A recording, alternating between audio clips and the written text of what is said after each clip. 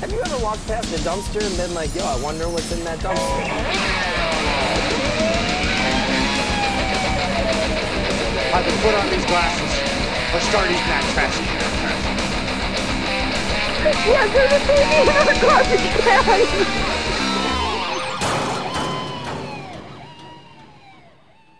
Do you know what it feels like to be spit on your face and have trash shoved down your throat? Do you know what it feels like to dig your own grave? Do you know what it feels like to have your throat slashed from ear to ear? Do you know what it feels like to be torched alive? Do you know what it feels like to be humiliated and be impaled upon on a cross and left to bleed to death for your amusement? You have never felt a single ounce of pain your whole life. Yet you want to inject as much misery in our lives as you can, just because you can. You had everything you wanted. Your Mercedes wasn't enough, you brats. Your golden You necklace wasn't need enough, to you shut crap. the fuck Your trust up. fund wasn't enough. Your vodka.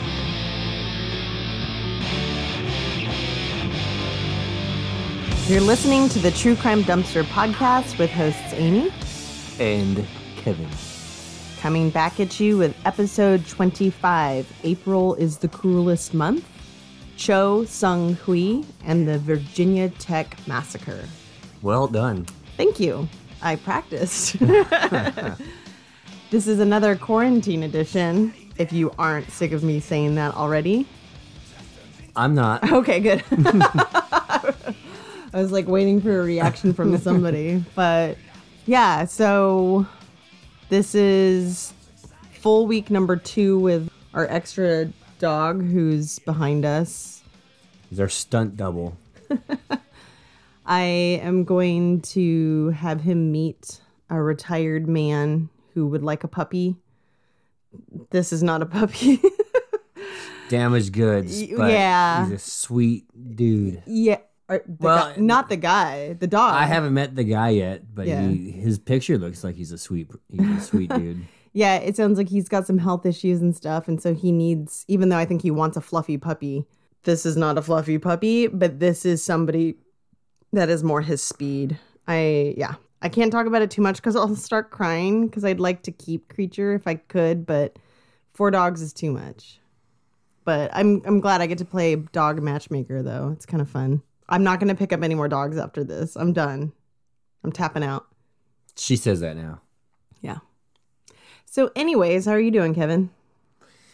I'm good. I am a little bit drunk again. Uh-oh. Yeah, Jameson's this time. We've been watching this show, Brotherhood, and one of the guys is always drinking Jameson's. Actually, they're all drinking Jameson pretty much anytime. Well, they're Irish guys. Yeah. It's a pretty good show. Yeah. I'm into it. It makes me want to watch Get into it. It makes me want to watch a lot more like mob stuff.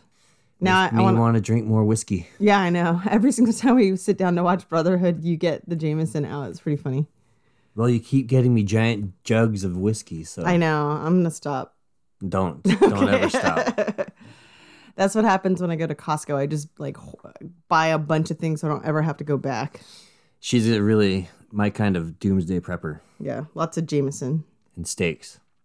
So it is almost the end of April. And so we wanted to kind of just talk about how April is this kind of hectic, crazy month. Like we were saying last week, there's a lot of like remembrances, Columbine, Virginia Tech, which we're going to talk about today. What else did we talk about last week? We talked about the Oklahoma City bombing. So tell us about April. If you didn't know, April is the cruelest month, breeding lilacs out of dead land, mixing memory and desire, stirring dull roots with spring rain. And that's a selection from T.S. Eliot's The Wasteland. T.S. Eliot wrote this famous poem, The Wasteland, in the aftermath of the last global pandemic to shut down the world. He and his wife caught the Spanish flu in 1918, and he wrote much of the poem during his recovery. Between 1918 and 1920, as many as 100 million people across the globe died from the Spanish flu. We'll see where this COVID thing goes, but it's kind of weird that we're in another global pandemic. It's not that weird. It's about 100 years later. Yeah. We're due for something. Anyways, is April actually the cruelest month? It marks the beginning of the highest crime season, but I have a list of shit that's happened in April that'll make you glad you're on house arrest.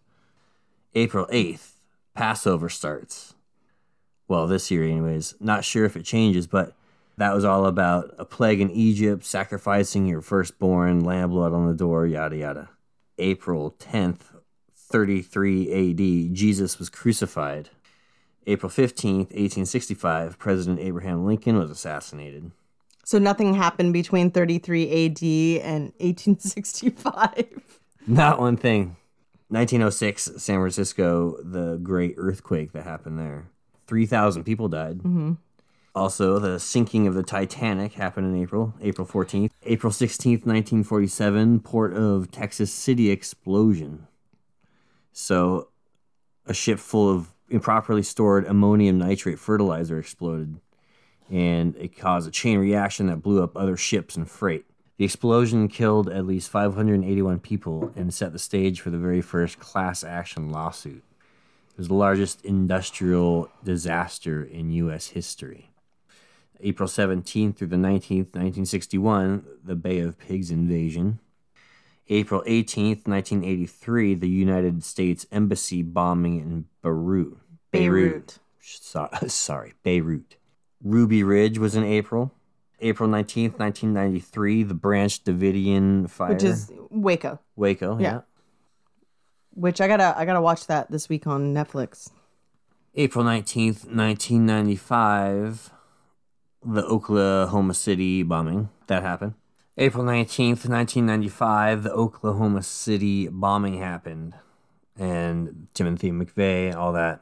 The deadliest act of terrorism in U.S. history until 9/11. It's still the deadliest act of domestic terrorism. April 20th, 1999, the Columbine Massacre happened. The BP oil spill happened April 20th, 2010. And that was the worst environmental disaster in U.S. history.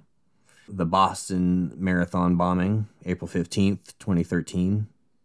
2013 also had the Texas fertilizer plant explosion. April 15th, 2019, Notre Dame Cathedral burned. I was just there the last summer, and it's being rebuilt and stuff, but it's crazy. Like, such an iconic building that's been there for 850 years. And the roof is all gone. That main steeple fell. The two big facades in the front are still there, but like everything else is gone. I mean, the walls and all that is still, but it was like the roof and all that shit. And then April 30th of every year we have, so it's coming up, Walpurgisnacht or Hexennacht, or simply Witches' Night, where witches and warlocks gather in the mountains of Germany to take mushrooms and dance around bonfires, heralding the spring and sacrificing for a plentiful harvest. Doesn't sound too bad. It's kind of like a springtime Halloween, where the veil between the dead and the living is the thinnest. A favorite among Satanists as well. So I don't know what's up with April, but watch your back. But this week, we're going to focus on the worst mass shooting in U.S. history. That is up until the Orlando Pulse nightclub shooting that claimed 49 lives, which then was topped off the next year with the Las Vegas Strip shooting with that Stephen Paddock guy opening fire from a 32nd floor window of the Mandalay Bay Hotel. So Virginia Tech was the worst. And then in 2016 and 2017, the record, unfortunately, was beaten. But Virginia Tech... When you say the record, it sounds like... I know. Like, it's a good thing, and it's not. It's like saying, like, you know, the most prolific serial killer or something. It's like, I hate to attach, like, positive words to horrific crimes. So I'll just stick with worst, meaning the most fatalities. It is the worst. That Mandalay Bay thing is pretty fishy. It's super fishy. And, you know, maybe we'll do it one of these times. Mass shootings are kind of rough to cover. There's a couple that I think one of the reasons that podcasts don't cover it is because it's just the death toll is so high. And it's usually just by the hands of one or two people who have just fucking lost it. Like killing sprees, mass shootings, like fuck. The toll that it takes in such a short amount of time by such a sick individual or individuals, it's mind-boggling. Virginia Tech is still the worst school shooting of all time. Do you know how many lives it claimed? 33. Yes. Most places will say 32 because there were 32 murders. And then There was one suicide. Right. Yeah. A lot of people don't count him in the count. I can see why. The Pulse nightclub and the Mandalay Bay shootings, both of the perpetrators were also taken out. Often they know that they don't have a fucking chance, so they usually kill themselves at the end of it, it seems like. So I want to start off talking about Virginia Tech by reading the victims' names and kind of who they were. You know, unfortunately, we're going to get a shit ton of information about the shooter and we're going to get minimal information about the victims. Like, that's just how it is. You know, that's just how true crime works, is that we seek to understand the perpetrator and sometimes don't have time to talk about the victims, or the victims' families don't want their loved ones to be remembered like that. Yeah. To be connected to the crime like that. I don't know. Privacy's a pretty big thing. Yeah, and so that's why I'm going to say their names and like what they were studying or, you know, who they were to some extent. But I don't want that to mean that like that's all that they were. They were somebody's brother, sister, uncle. Yeah, exactly. You know, that's why like this is always really tough, but I did want to read the names. There was Ross A. Almadine, who was a sophomore studying English and French from Saugus, Massachusetts. Then there was Christopher James Bishop, a German instructor from Blacksburg, Virginia. And it's significant to also mention that 5 of the people shot and killed were instructors and 27 of them were students. Brian R. Blum was a master's student in civil engineering from Cedar Rapids, Iowa. Ryan Christopher Clark was a senior studying biological sciences, English, and psychology, and was from Martinez, Georgia. Austin Michelle Cloyd, a sophomore, was studying French and international studies, also from Blacksburg, Virginia. Jocelyn Couture Nowak was a French instructor from Blacksburg. Kevin P. Granada was a professor of engineering science and mechanics and biomedical engineering and sciences from Blacksburg.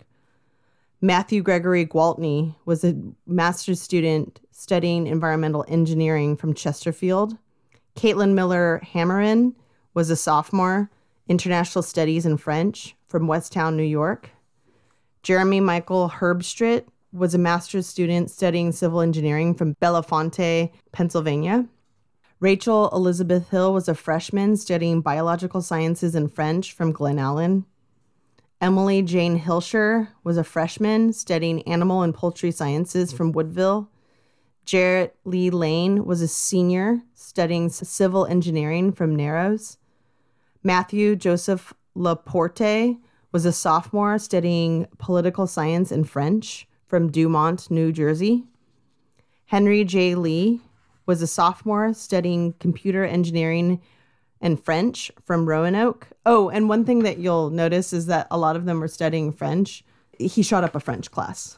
Levieux Lebrescu was a professor of engineering science and mechanics from Blacksburg. G.V. Longan Nathan was a professor of civil and environmental engineering, Blacksburg. Partahi Mamora Halomoan Lumbantoram was a PhD student studying civil engineering from Jakarta, Indonesia. Lauren Ashley McCain was a freshman studying international studies and German from Hampton. Daniel Patrick O'Neill was a master's degree student studying environmental engineering from Lincoln, Rhode Island. Juan Ramon Ortiz was a master's student studying civil engineering from Puerto Rico. Minai Ralal Panchal was a master's student studying architecture from Mumbai, India. Daniel Alejandro Perez Cueva was a junior studying international studies and French from Woodbridge. Erin Nicole Peterson was a freshman studying international studies and French from Centerville. Michael Stephen Pohl Jr. was a senior studying biological sciences and German from Flemington, New Jersey. Julia Kathleen Pride was a master's degree student studying biological systems engineering from Middleton, New Jersey. Mary Karen Reed was a freshman in interdisciplinary studies in French from Annandale. Rima Joseph Samaha was a freshman studying public and urban affairs in French from Centerville. Walid Mohammed Shalan was a PhD student studying civil engineering from Blacksburg, but originally from Egypt. Leslie Geraldine Sherman was a junior studying history, international studies, and French from Springfield. Maxine Shelley Turner was a senior studying chemical engineering and German from Vienna.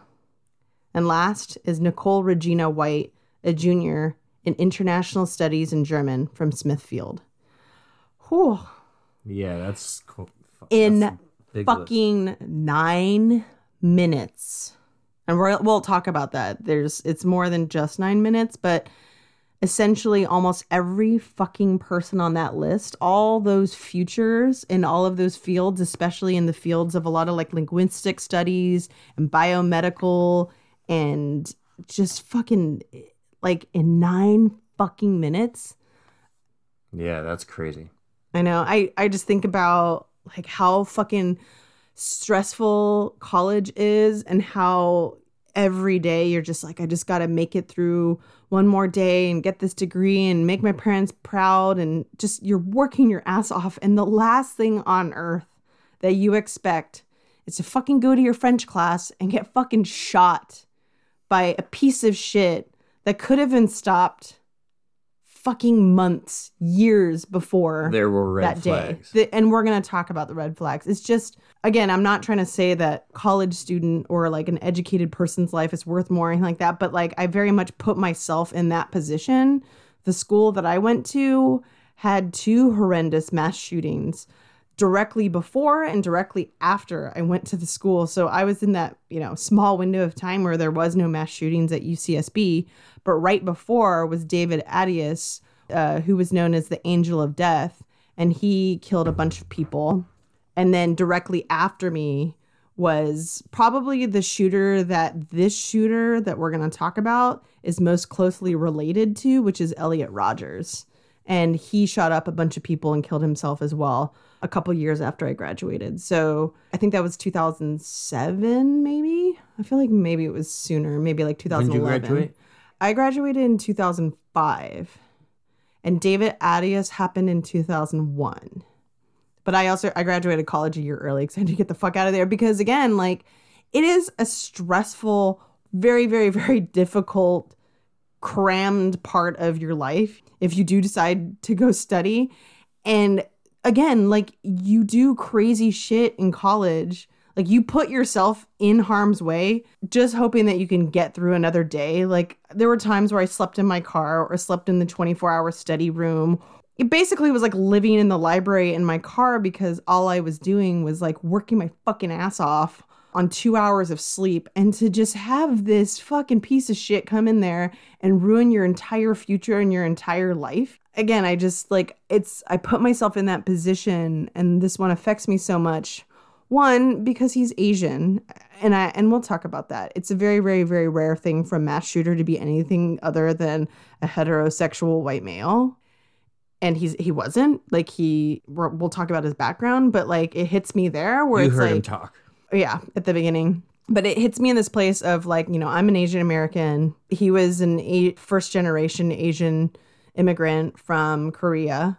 And like, a lot of really intense stuff is put on Asian students, especially like who are first and second generation students from another country, especially from Asia. So like, I don't know, I feel a lot of anger and resentment and sympathy and pity for this dude that we're going to talk about. I don't know, I just, this one hit me kind of hard researching it because it pisses me off. So let's talk about this piece of shit. You ready? Let's do it. Okay. Let's get pissed off. Okay, so Cho Sung-hui, we double checked that, Yep.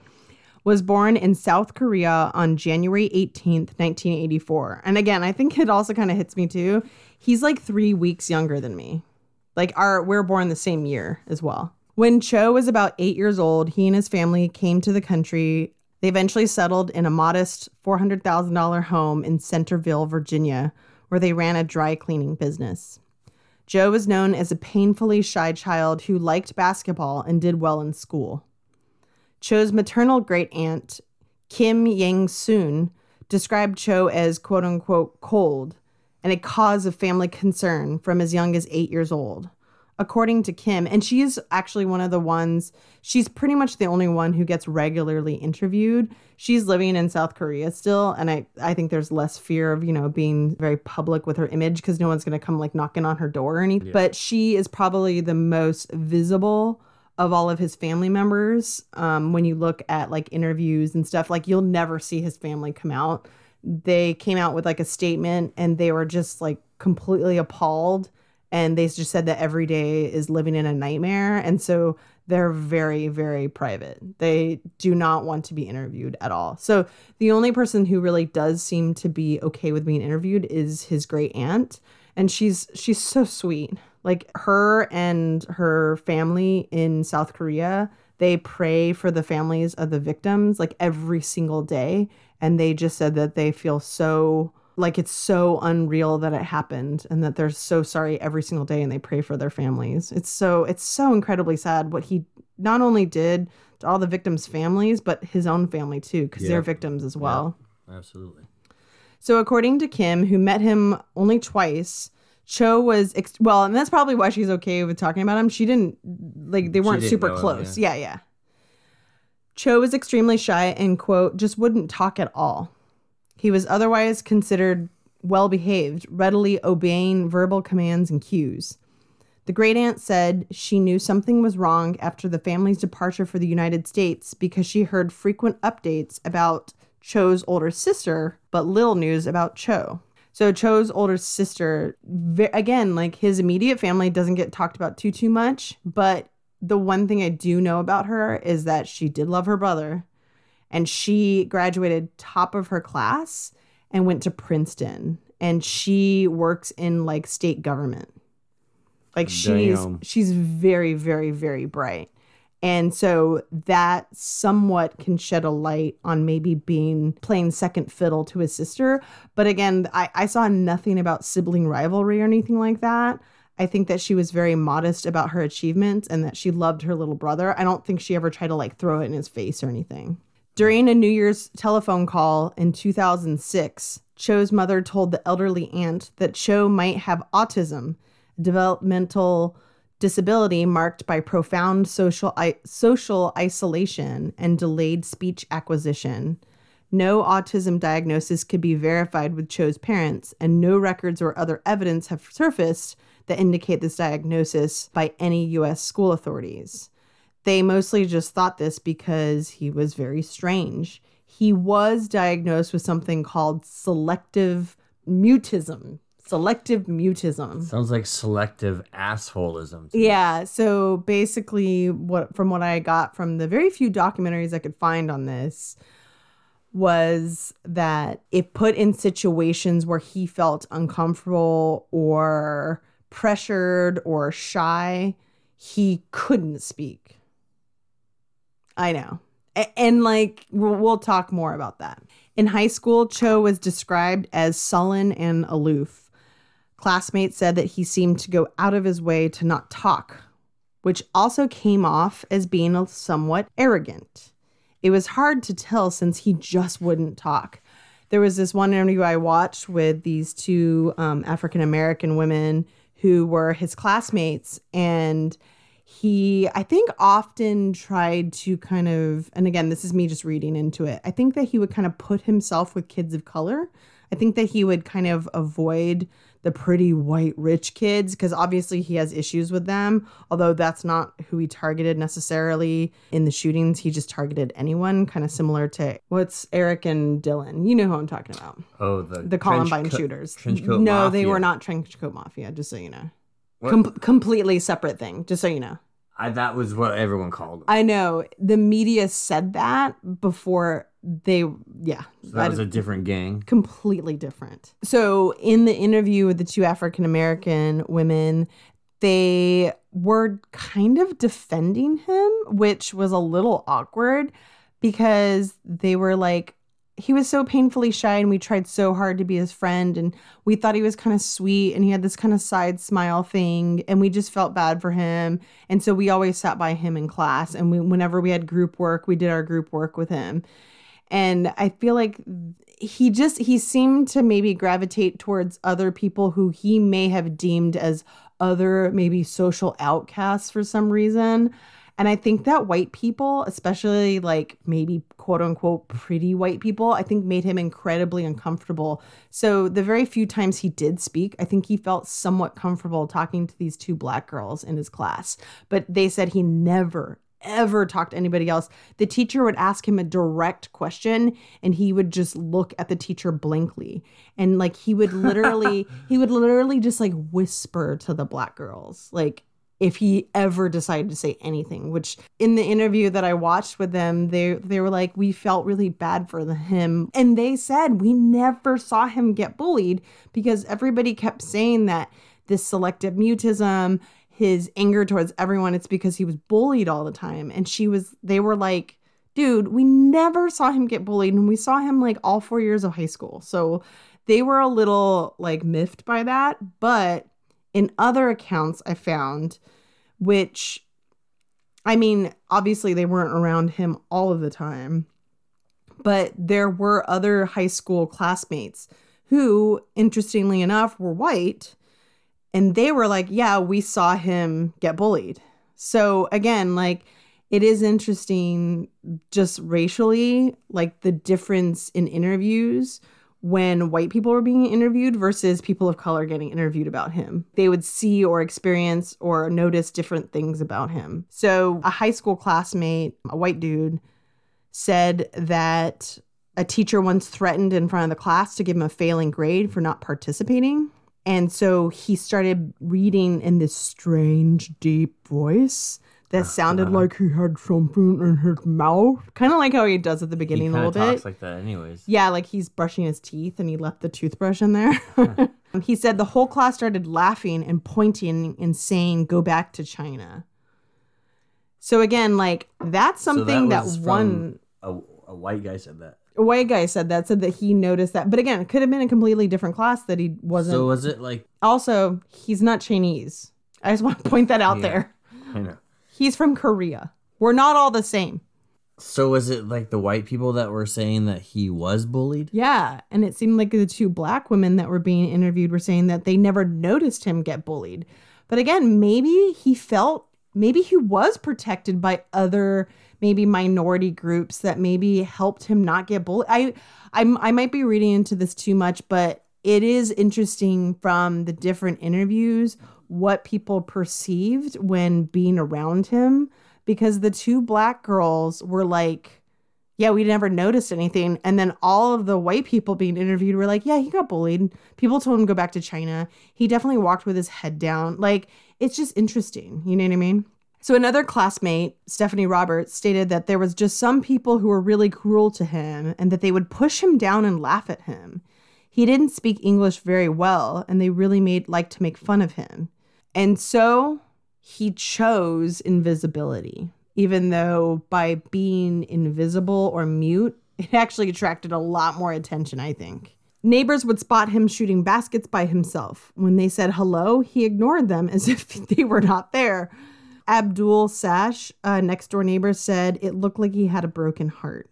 Christopher Comchard and Carmen Blandon, former classmates of Cho, stated that they heard rumors of a quote-unquote hit list of other students Cho wanted to kill.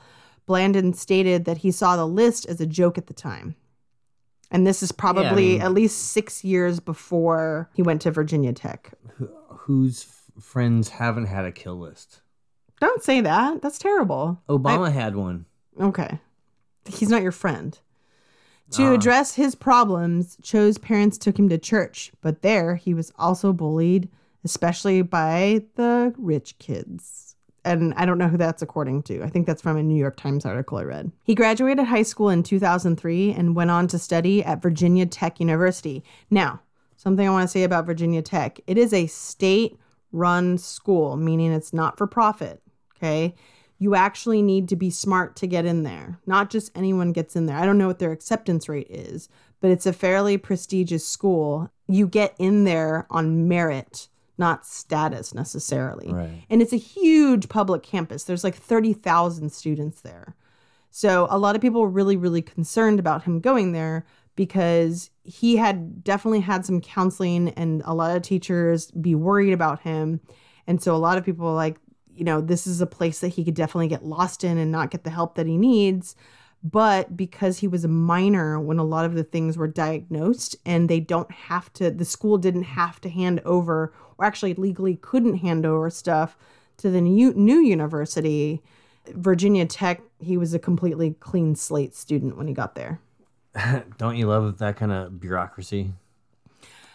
I get it for privacy reasons, because if you have like one or two indiscretions that, I mean, what youth doesn't have a couple indiscretions in high school, whether it's cheating or getting into a fight or cutting yourself or something that is temporary and a quote unquote phase, making sure that that stuff isn't disclosed and being able to kind of start anew as an adult, you know, an 18-year-old college student. I get that. And like, he wasn't displaying violent shit. He was only maybe seen as like maybe a danger to himself more so. But again, like, I think that the thing that got pointed out the most while he was in high school was the fact that he was extremely quiet. Like, do you need to disclose that? Or that he has selective mutism?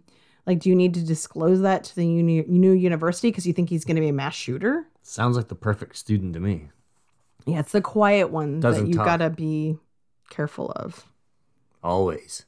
Located in Blacksburg, Virginia, the school has an extensive campus with, like I said, 30,000 students residing there.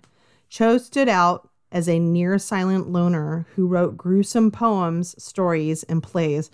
Oh my God. I don't know what I was watching, but these actors like performed one of the plays that he wrote called like, I think it was called Mr. Brownstone or something. Oh my fucking God. It was painful to listen to. I don't know. I had to finally turn it off. I don't know. It was terrible. He is not a good writer. If there's any correlation with that Guns N' Roses song, Mr. Brownstone. Maybe. Yeah. He liked rap. So I don't know. In class, some students thought that he might be a deaf mute. A classmate once offered him $10 just to say hello, but got nothing. He hunched there in sunglasses, a baseball cap yanked tight over his head. Sometimes Mr. Cho introduced himself as question mark. And we'll get into that more later. Saying it was the persona of a man who lived on Mars and journeyed to Jupiter. On the sign-in sheet of a literature class, he simply scribbled a question mark instead of his name. So sometimes he was referred to as question mark. Isn't that fucking annoying? That's not going to draw attention. So he went to Jupiter and Mars, but... Oh, you'll hear more about space in just a moment. Okay, good. During the fall of 2005, so a lot of this information I'm going to get from his suite mate, Andy Koch, I'm assuming. Looks like cock to me. I'm going to say Koch. Cock. So during the fall of 2005, Andy Koch, Cho's suite mate, took Cho out to some parties at the start of the fall semester in 2005. At one party, Cho got quote unquote tipsy enough that he opened up and began talking about his virtual love life. He said he had an imaginary girlfriend named Jelly and that she was a quote unquote supermodel that lived in space. And that Jelly had a nickname for Cho, Spanky. Gross. Andy Koch, along with John Ida, snooped in Cho's belongings and found nothing more threatening than a pocket knife. One time when Andy returned to their suite, Mr. Cho shooed him away. He told him Jelly was there. He said Spanky Jelly became his instant message screen name. I had to get that all out before you interrupted. The most fucking Spanky Jelly. Oh, fucking gross. That's their nicknames. That's his imaginary space girlfriend. That's what happens when he thinks about, like, fucking, I don't know. Whatever. Though Cho started off as a business major, I think it was like business information systems or something, he got the creative writing bug during the summer after his freshman year of college. So this is the summer of 2004. He came home and he told his family this shit. I mean, like, this is why it's like, I wouldn't Spanky Jelly and, coming home and wanting to write a romance novel, he's someone that you can laugh at, and kind of make fun of. That's the dangerous part, is that he's quietly planning your demise as you laugh at how fucking ridiculous he is. So like I said, summer of 2004, he came home excited, happy. He wanted to write a romance novel. His family was like, what the fuck? Our painfully weird, shy child is coming back in the summer and wanting to write a fucking romance novel. That's weird. With a handful of jelly. So they wanted to be supportive of him. So another thing that he did, because maybe he was, getting the support of his family and he felt confident for the first time in his life. Again, this is me guessing. He changed his major from business to creative writing. He was going to get an English degree instead.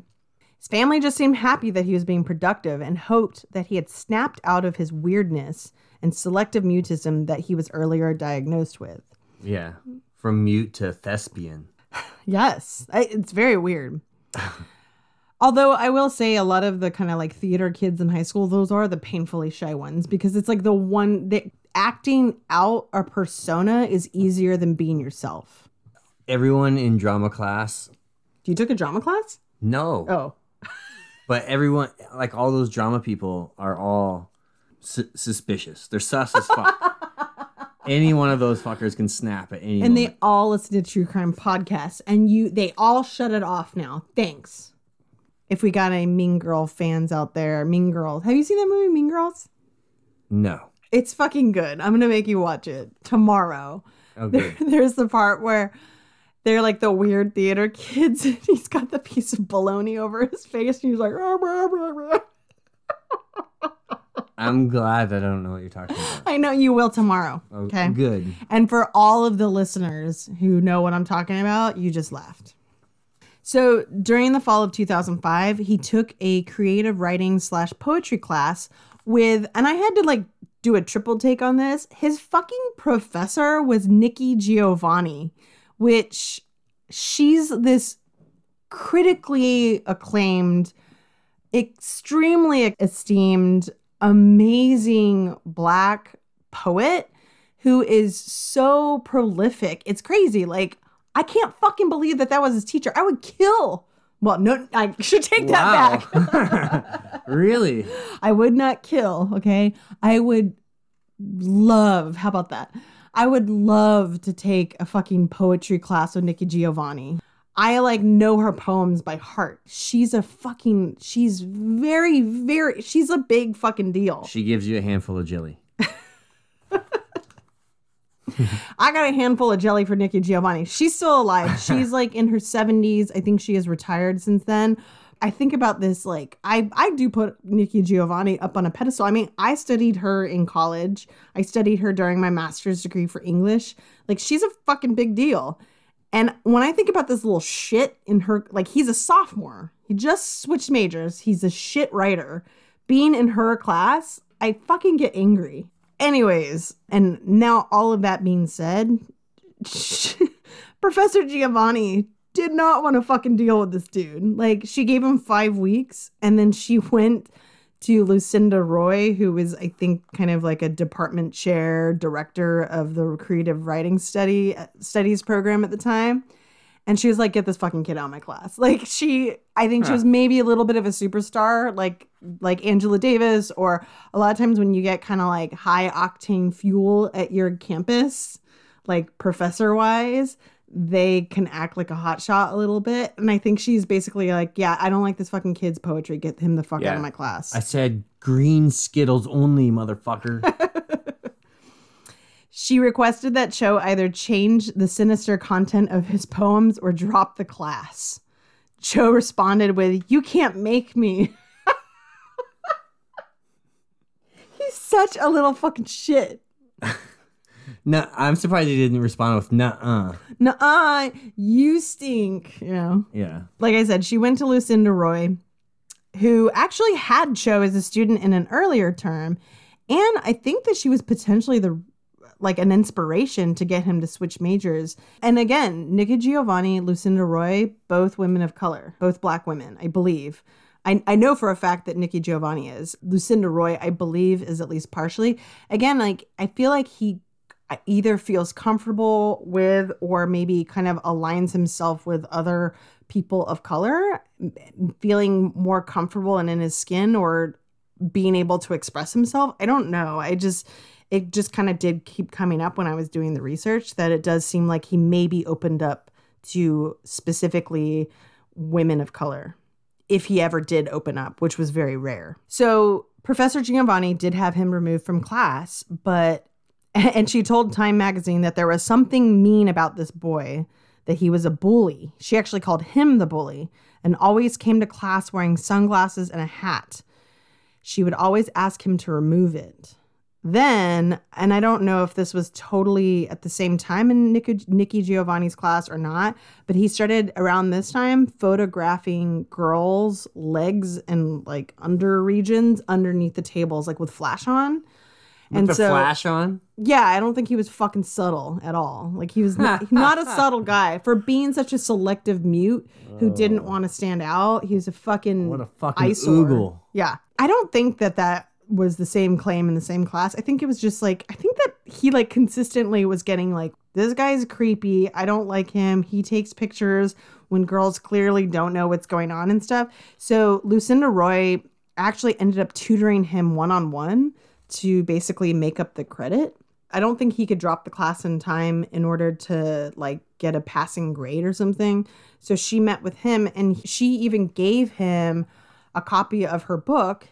And I think that he really like looked up to Lucinda Roy because one, he was successful at least in one of her classes. And then two, when Nikki Giovanni kicked him out of her class, Lucinda Roy took him under her wing and actually as an esteemed professor who probably has a shit ton of stuff to do, she actually offered to like tutor him one-on-one so he could finish the credit in the class.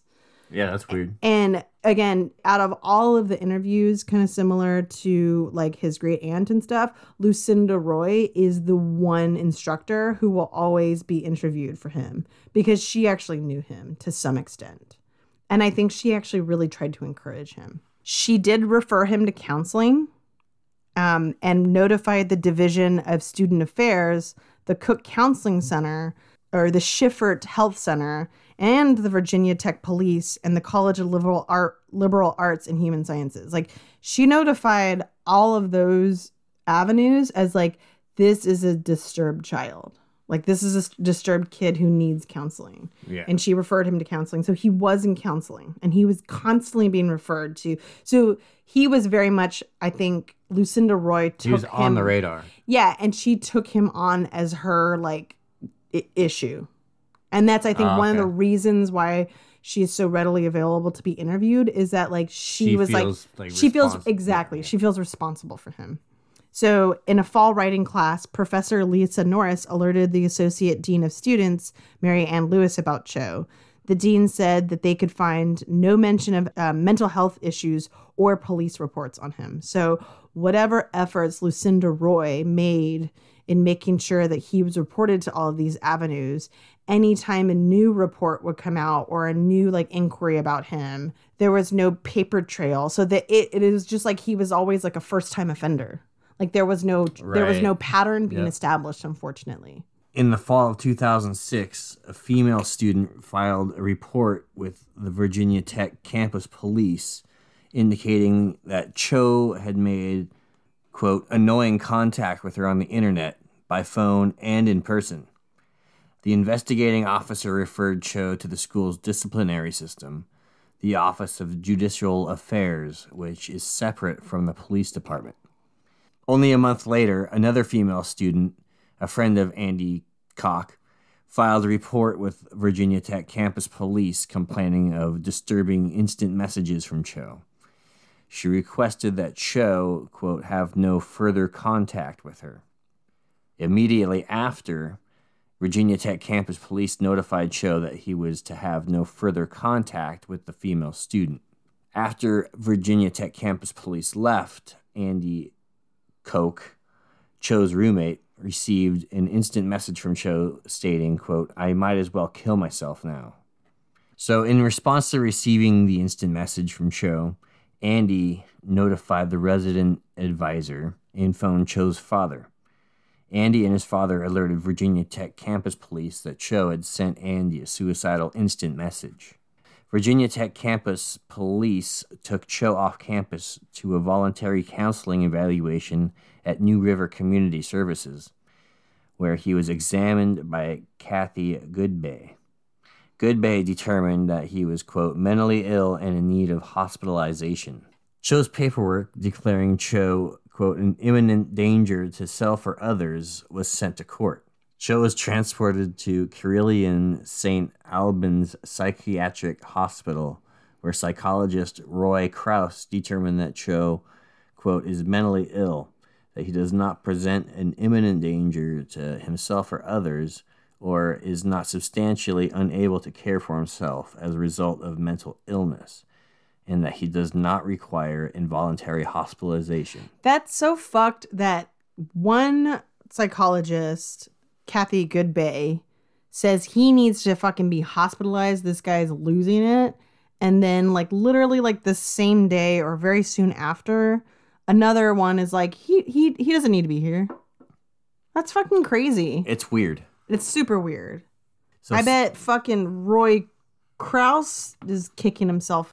Soon after, Cho was released from Carilion St. Albans Psychiatric Hospital after his examination by Roy Krause. I just want to take this time out and say I really want to say Carilion St. Albans Psychiatric Hospital 10 more times in this episode. Shit. So Cho's paperwork was sent to Special Justice Paul M. Barnett, who certified the finding and ordered follow-up treatment. So yeah, like it's being moved from campus police to real police to psychiatrists and psychologists, now moving up into the court system where they're going to, and lo and behold, there's going to be a communication breakdown because there's way too many fucking cooks in the kitchen. Yeah. And like Fingers they're not, in the pie. And they're not complimentary. Yeah. Neither the court, the university, nor community services officials followed up on the judge's order, according to dozens of interviews. Cho never got the treatment, according to authorities who have seen his medical files. On Friday, February 2nd, 2007, February 2nd. Yeah. Your birthday. I know, I didn't want you to say that because it's not connected to anything nice. He purchased the .22 caliber Walther P22 on the internet. A week later, Cho picked up the .22 caliber Walther from a pawn shop in Blacksburg, Virginia, across the street from the school. In March of 2007, Cho stayed in a Roanoke motel and hired a dancer, Chastity Fry. Mm-hmm. Chastity Fry. Ooh, that's a spicy name. For a 1-hour performance. So really, after basically he gets the psychological evaluation that, you know, like you need to be hospitalized. No, you don't. Judges get involved. After that, starting on February 2nd with the gun purchase online, it's all downhill from there. Now you're going to see all of the very fucking meticulous planning for 2.5 months that this fucking psycho, and I don't think he was ever like diagnosed as psychotic, that this fucking piece of shit, these are all the little dominoes that he's putting in place. He was autistic as fuck, obviously. He was not diagnosed with autism, no. Look at the way he acts. This is what people don't know what to do with this guy. And that, I think, is one of the reasons. And I don't even think that they really know what to do with the Columbine shooters either, because the easy narrative, like you said earlier, was, oh, they were just weird gothic kids that got bullied. Bullshit. That is not true. I get the two mixed up, but one was severely depressed and was a loner. And the other one was popular. Like, he played sports. They hung out. They went to the prom the week before Columbine. They were not, it's an easier narrative to be a weirdo gothic loser. To be like Damien Eccles or something, wearing all black and the Metallica shirts or whatever, and, you know, black eyeliner and the cutoff gloves and whatever. It's an easier narrative. This kid did not fit any of those narratives. He had a history of mental illness, and that's about it. Like, he does not fit what is like easy. Classic profiles. Exactly, he doesn't. And that's why I think he's a mindfuck a little bit for investigators. He was a fucking nutter. I mean, yeah, he was a loner. He was weird. He had mental health issues, and he spent a lot of time online. And if you listen to his internet speeches or whatever you want to call them, he's just projecting all this, like... Yeah, he's projecting all his insecurities or whatever. Like, he's just a weak little beta fuck. And he should have just shot himself instead of shooting other people. Yeah.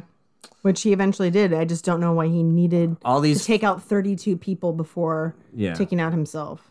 I get the frustration, but just shoot your fucking self. Well, that was not a direct request. We're talking to him specifically, not you. Anyone thinking about going into a crowd and shooting just random people, just fucking don't shoot yourself. Yeah. Or how about, better yet, get some fucking help. No, just shoot yourself. Okay. Save everyone the time and money. A month after hiring Chastity Fry, Cho rented a burgundy Kia Sedona. He's really living on the wild side. Well, it is a Korean car. Okay, well, way to be loyal. And he kept the car for almost a month. Cho videotaped some of his diatribe in the van. So the stuff that... It's a must-see TV. Ugh. Not really. On Tuesday, March 13th, Cho purchased a 9mm Glock 19 handgun and a $10 box of 59mm full metal jacket rounds of ammunition. On Thursday, March 22, he showed up at the PSS range, an indoor pistol range in Roanoke, and spent an hour practicing, buying 4 ammunition magazines for the Glock 19. Range employees, investigators said, remembered a young Asian man videotaping himself inside a van in the parking lot. Then, on eBay, Cho purchased 2 10-round magazines for the Walther P22. On Friday, March 23rd, Cho purchased 3 additional 10-round magazines from another eBay seller located in Fremont, Nebraska. Yeah, so he's just, again, like collecting all these guns, ammunition, magazines from both online and in person. So again, it's this idea of like, it's not establishing a pattern. If he was buying from only one dealer, if he was buying all locally or something, you know, like, but he's being really random. He's going to Roanoke. He's not going to places right next to the university. I wonder if he's doing it thinking he won't be tracked or traced. I mean, so he's got this court order that he has to go to counseling. And so I feel like there is maybe a bit of paranoia that he has that, like, if I do something too close to home, they'll notice and they'll flag me because I should be in mandatory counseling. Yeah. I think that he is thinking that. And that's one of the reasons I wanted to put some of the detail in there, is that it is really kind of random. You know, he's renting cars. He's going to gun ranges like an hour away. He's buying some stuff online. He's buying other stuff in person. Yep. He's outsmarting the cops. Later that same month, Cho rented a room in another local hotel and was visited by a dancer from an escort service. Throughout late March and early April, Cho continued to purchase additional ammunition and a hunting knife from Walmart and Dick's Sporting Goods. He also purchased chains from Home Depot. On Sunday, April 8th, Cho spent the night at the Hampton Inn in Christiansburg, Virginia, videotaping segments for his manifesto-like diatribe. On Friday, April 13th, there were anonymous bomb threats called in throughout residence halls and other parts of the school. That was, I just thought, kind of weird. Do you think it was him? Yeah, but I don't understand why. If anything, it would put them on high alert. Yeah, and it would make people leave. Yeah. I just thought that was interesting, so I put that in there. I just liked it because it was Friday the 13th. Ah. Maybe he was trying to be sinister. Yeah, well. On Saturday, April 14th, Oh, this is creepy. witnesses saw, quote, a suspicious-looking man in a hooded sweatshirt or near the entrance of Norris Hall, and some of the doors chained shut around the same time. Many think that this was a dress rehearsal. So remember, he purchased those chains from Home Depot. So those are going to play a role in the day of the shooting. It's just crazy that he potentially called in those bomb threats and chained up the doors of the place that he would eventually do that for real. He's drawing all kinds of weird suspicions around. I feel like it's almost like he doesn't want the plan to work almost, or that he's doing all these things to see what the reaction will be. Because if a bomb threat gets called in and no one really does anything about it, maybe he's like, oh, they're lax. I can fuck shit up. Yeah, I guess so, yeah. Or like, wow, they don't even care about the chains on there. You know what I mean? Like, there's a couple different ways to look at it. And if it truly is him doing the anonymous bomb threat, and obviously probably him doing the chain thing on the doors, I think it's a dress rehearsal to see like what kind of response am I going to get in a couple of days when I do this thing for real. Yeah, it's super creepy. The planning is fucking insane. Yeah. So the next day, April 15th, Sunday, Cho called and spoke to his family in Fairfax County for the last time. They didn't know that anything was up. After all this buildup, we get to the morning of Monday, April 16th at 5 a.m. while in the suite 2120 of Harper Hall, one of Cho's 5 roommates noticed that Cho was awake and at his computer. He left his room between 5:30 and 6 a.m.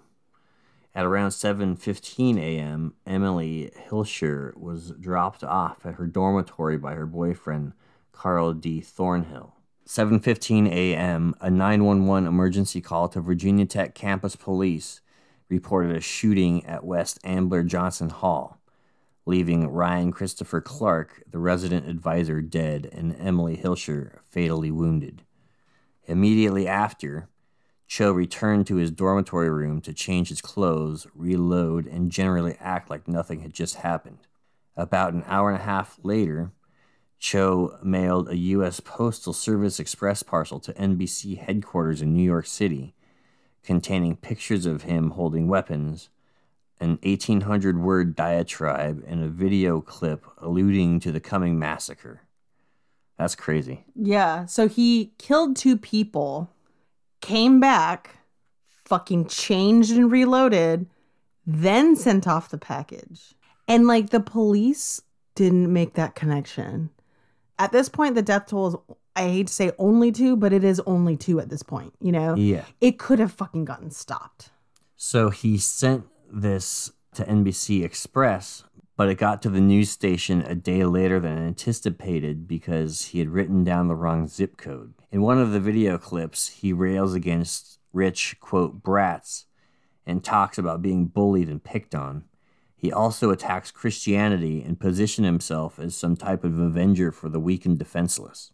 Cho even referenced the notorious Columbine school shooters, Eric Harris and Dylan Klebold, and praised them as martyrs. A lot of it was unintelligible. They aired some of it, mostly the pictures that showed a few of these pictures showed him as a happy college student, but mostly consisted of him looking like Lara Croft in Tomb Raider. Like, you know, like the picture with like her with the 2 guns. Yeah, you know? like some think he was trying to emulate the ultra-violent 2003 Korean action thriller Old Boy. We gotta watch that. You know, I feel like I feel like I Noah watched it and a those long guys, time ago. Yeah, I've seen it. It was a big long deal time when ago, it came out. Yeah.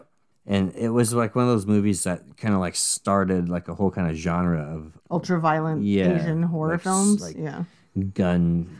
Oh, there's Ichi the Killer. That was a big one during that time too. But that was from Japan. Yeah, and that's slightly different style, I think. Yeah, but again, like ultra-violent horror. Not horror, but just ultra-violent. Like, Ultra-violent. Yeah. Whatever he was trying to do, clearly he was trying to leave an impression, the one that he carefully curated during the weeks and months before the crimes. It was his way of constructing his identity and leaving behind a legacy that resembled nothing of his real life. Investigators from Virginia Tech Police Department and Blacksburg PD arrived. When they went to question Hilscher's roommate, she mentioned that she would spend weekends with her boyfriend Carl Thornhill at his off-campus townhouse. She explained that on Monday mornings he would drop her off and then go off to his university, and also that he was an avid gun user. This led police to seek him out as a quote-unquote person of interest. At 8 a.m., classes at Virginia Tech began. This is where there's a lot of fuckery happening with, like, classes should have been canceled. You know what I mean? Like, 2 people were just fucking killed, you know? Do they know that? They know that 2 people are dead and that the gunman is nowhere to be found.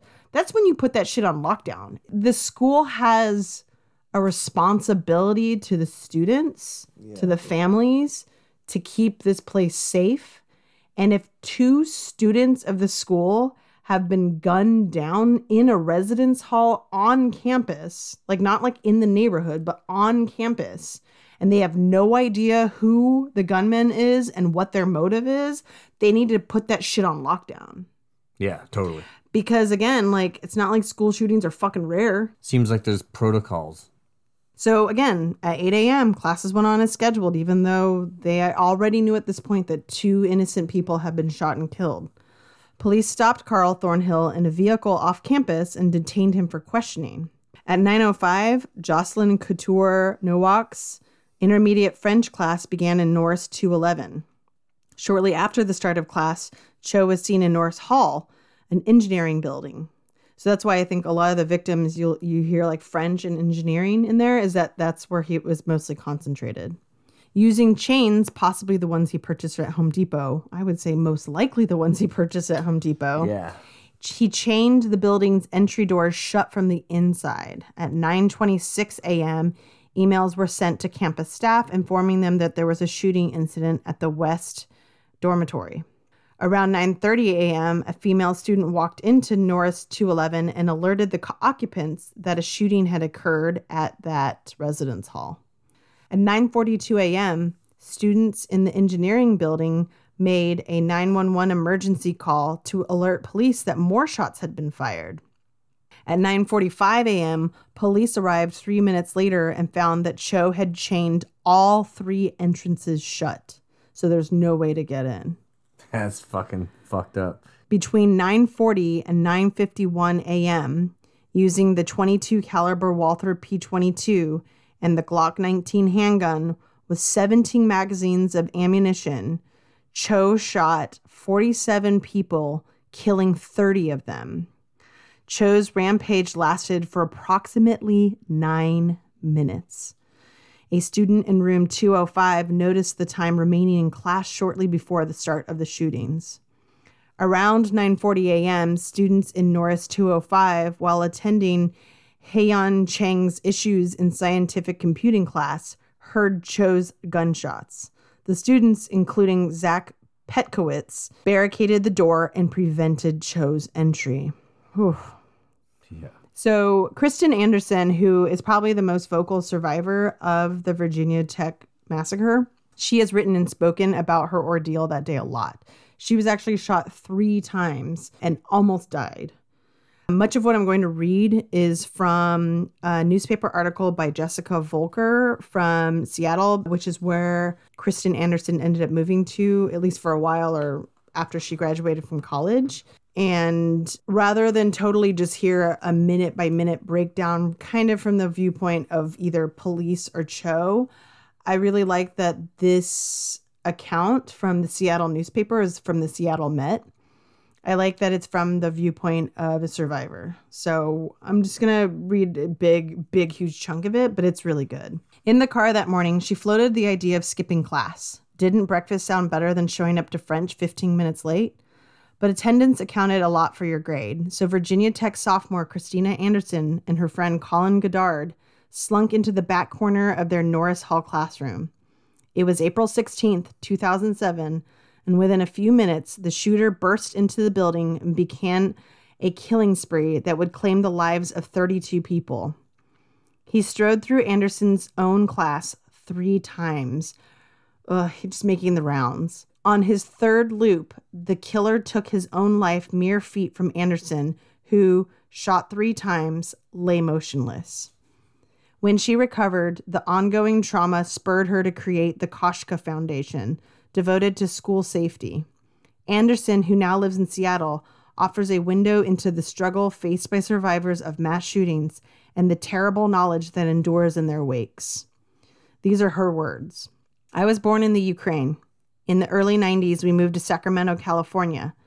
I remember having a lot more earthquake drills. You get under the desk and you don't move until you are released to do so.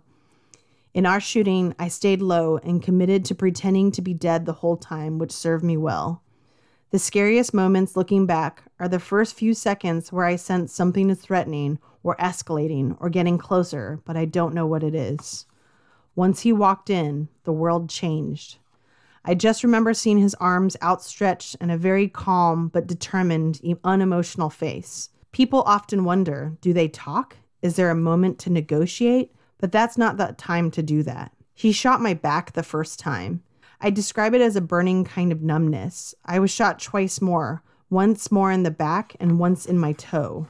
Colin was saying, don't move, but I pushed myself off the desk and lay on the carpet. Somehow Colin's hand and my hand found each other, and we just held hands waiting to be rescued. When police break into an area, they call triage codes. Green is fine, red is critical, black means you are deceased. I remember hearing, we have a lot of blacks in here. After the shooting, I did cognitive processing therapy at UW, University of Washington. Almost every session was, tell me what happened. Between reading police accounts and interviewing officers, I've been able to piece together what I think happened. We call ourselves the club that no one wants to belong to. Frank DeAngelis, the former principal of Columbine High School, coined it. How do you tell your employer about anniversaries or the next time there's another mass shooting that's similar to yours and you're triggered? A survivor from Columbine lives here in Seattle. We were talking about some projects that I want to do, and I said, isn't it weird to be wanting to do this? And he's like, you were involved in a school shooting. Everything from now on is weird. If people were empathetic and took the time to get to know someone's experience, ask questions, and not be reactive, survivors wouldn't need each other as much. Safety is not a state of being. It's a collection of actions everyone takes part in. We need to shy away from using words like, this is a safe university, city, or town. In public presentations, I don't talk about the worst parts of being a survivor. It's trying to show that you can find positive lessons in terrible events. But there are moments where I'm crying, learning about other mass shootings, or I have to stop the day because something happened and I need to process it. I met a psychologist who referred to it as terrible knowledge. Once you experience something really painful, it's an innate human need to want to share that with others so that they don't have to go through it. He did have control over who survived and who didn't. By confronting terrorism or active shooters, you're also confronting that you can't control everything in life. I don't want people to forget that 32 people were lost. That is the end of Christina Anderson's account. So I just had a thought, and if someone in the school or in one of these classes also had a concealed carry or something like that, they could have ended it so much faster if there was a good guy with a gun, you know? Dude, 9 minutes, 30 people? That's fucking fast.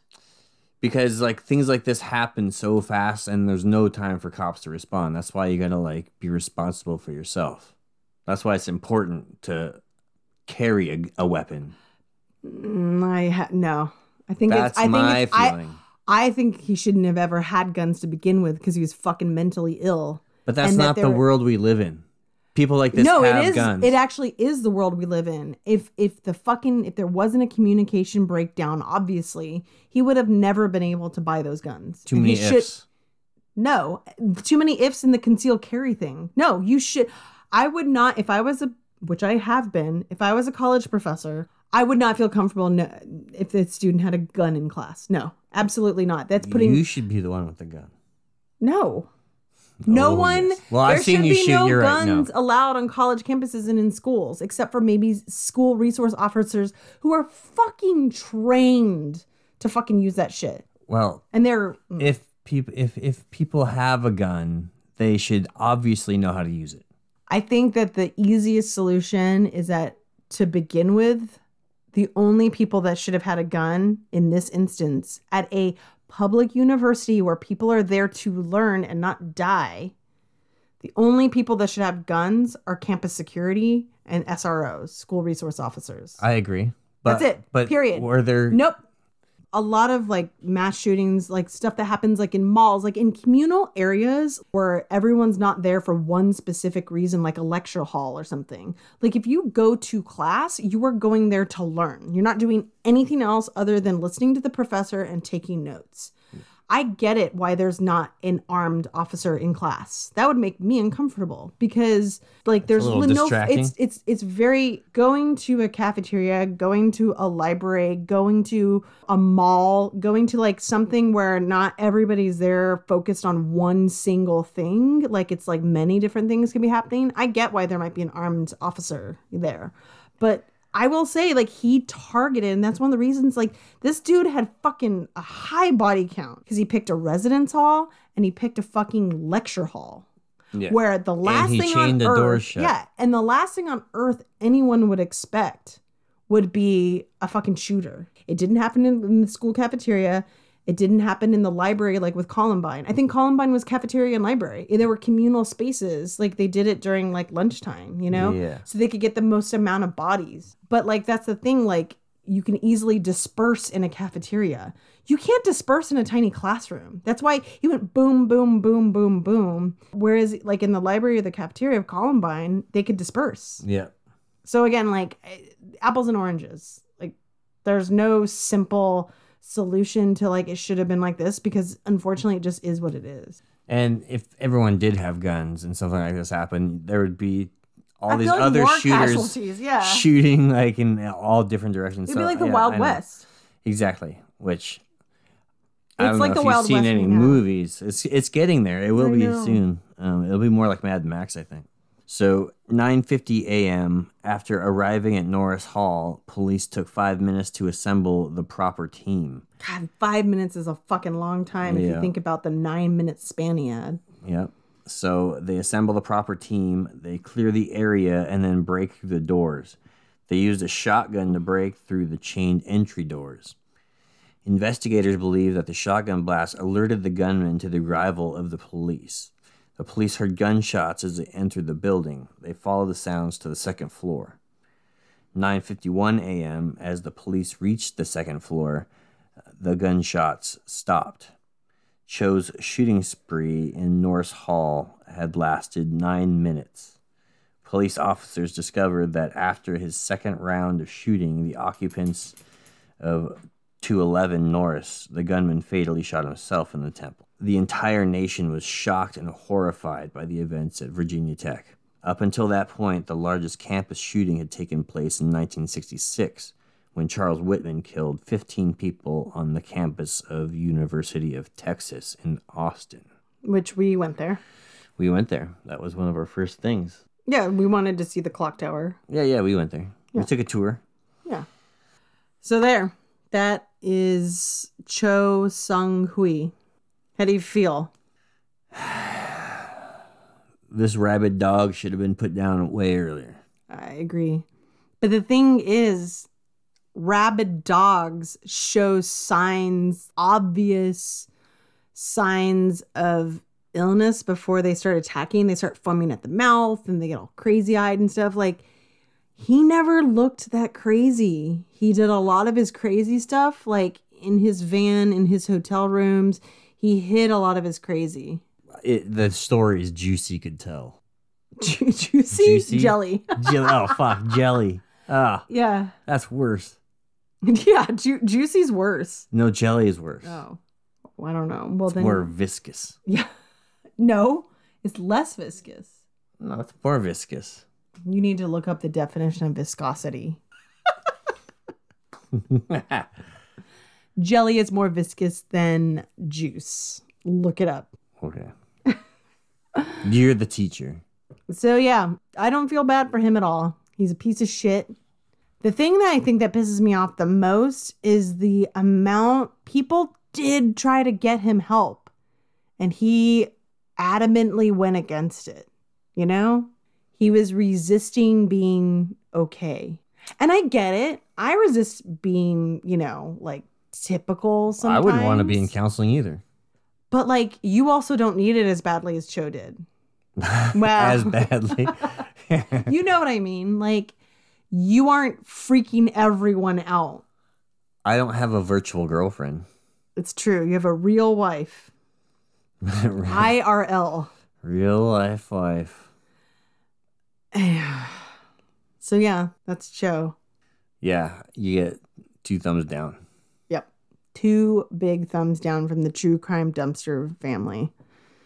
So you can join our group on Facebook. It always feels so disingenuous, like when we like finish a crime, to then be like, join our Facebook group. But do join our Facebook group where we post related pictures for the week's episode and discuss other true crime things. You can see his ugly mug if you go to our Facebook group. You can also follow us on Twitter at TC Dumpster and on Instagram, True Crime Dumpster. You can email us at truecrimedumpster@gmail.com. We also have a website where we post all of our source info, truecrimedumpster.com. Listen to our show on Apple Podcasts, Stitcher, Podbean, and Spotify. Lastly, rate, review, subscribe, and tell your friends about our podcast. Tune in next time where we talk out the trash. Take care. Bye.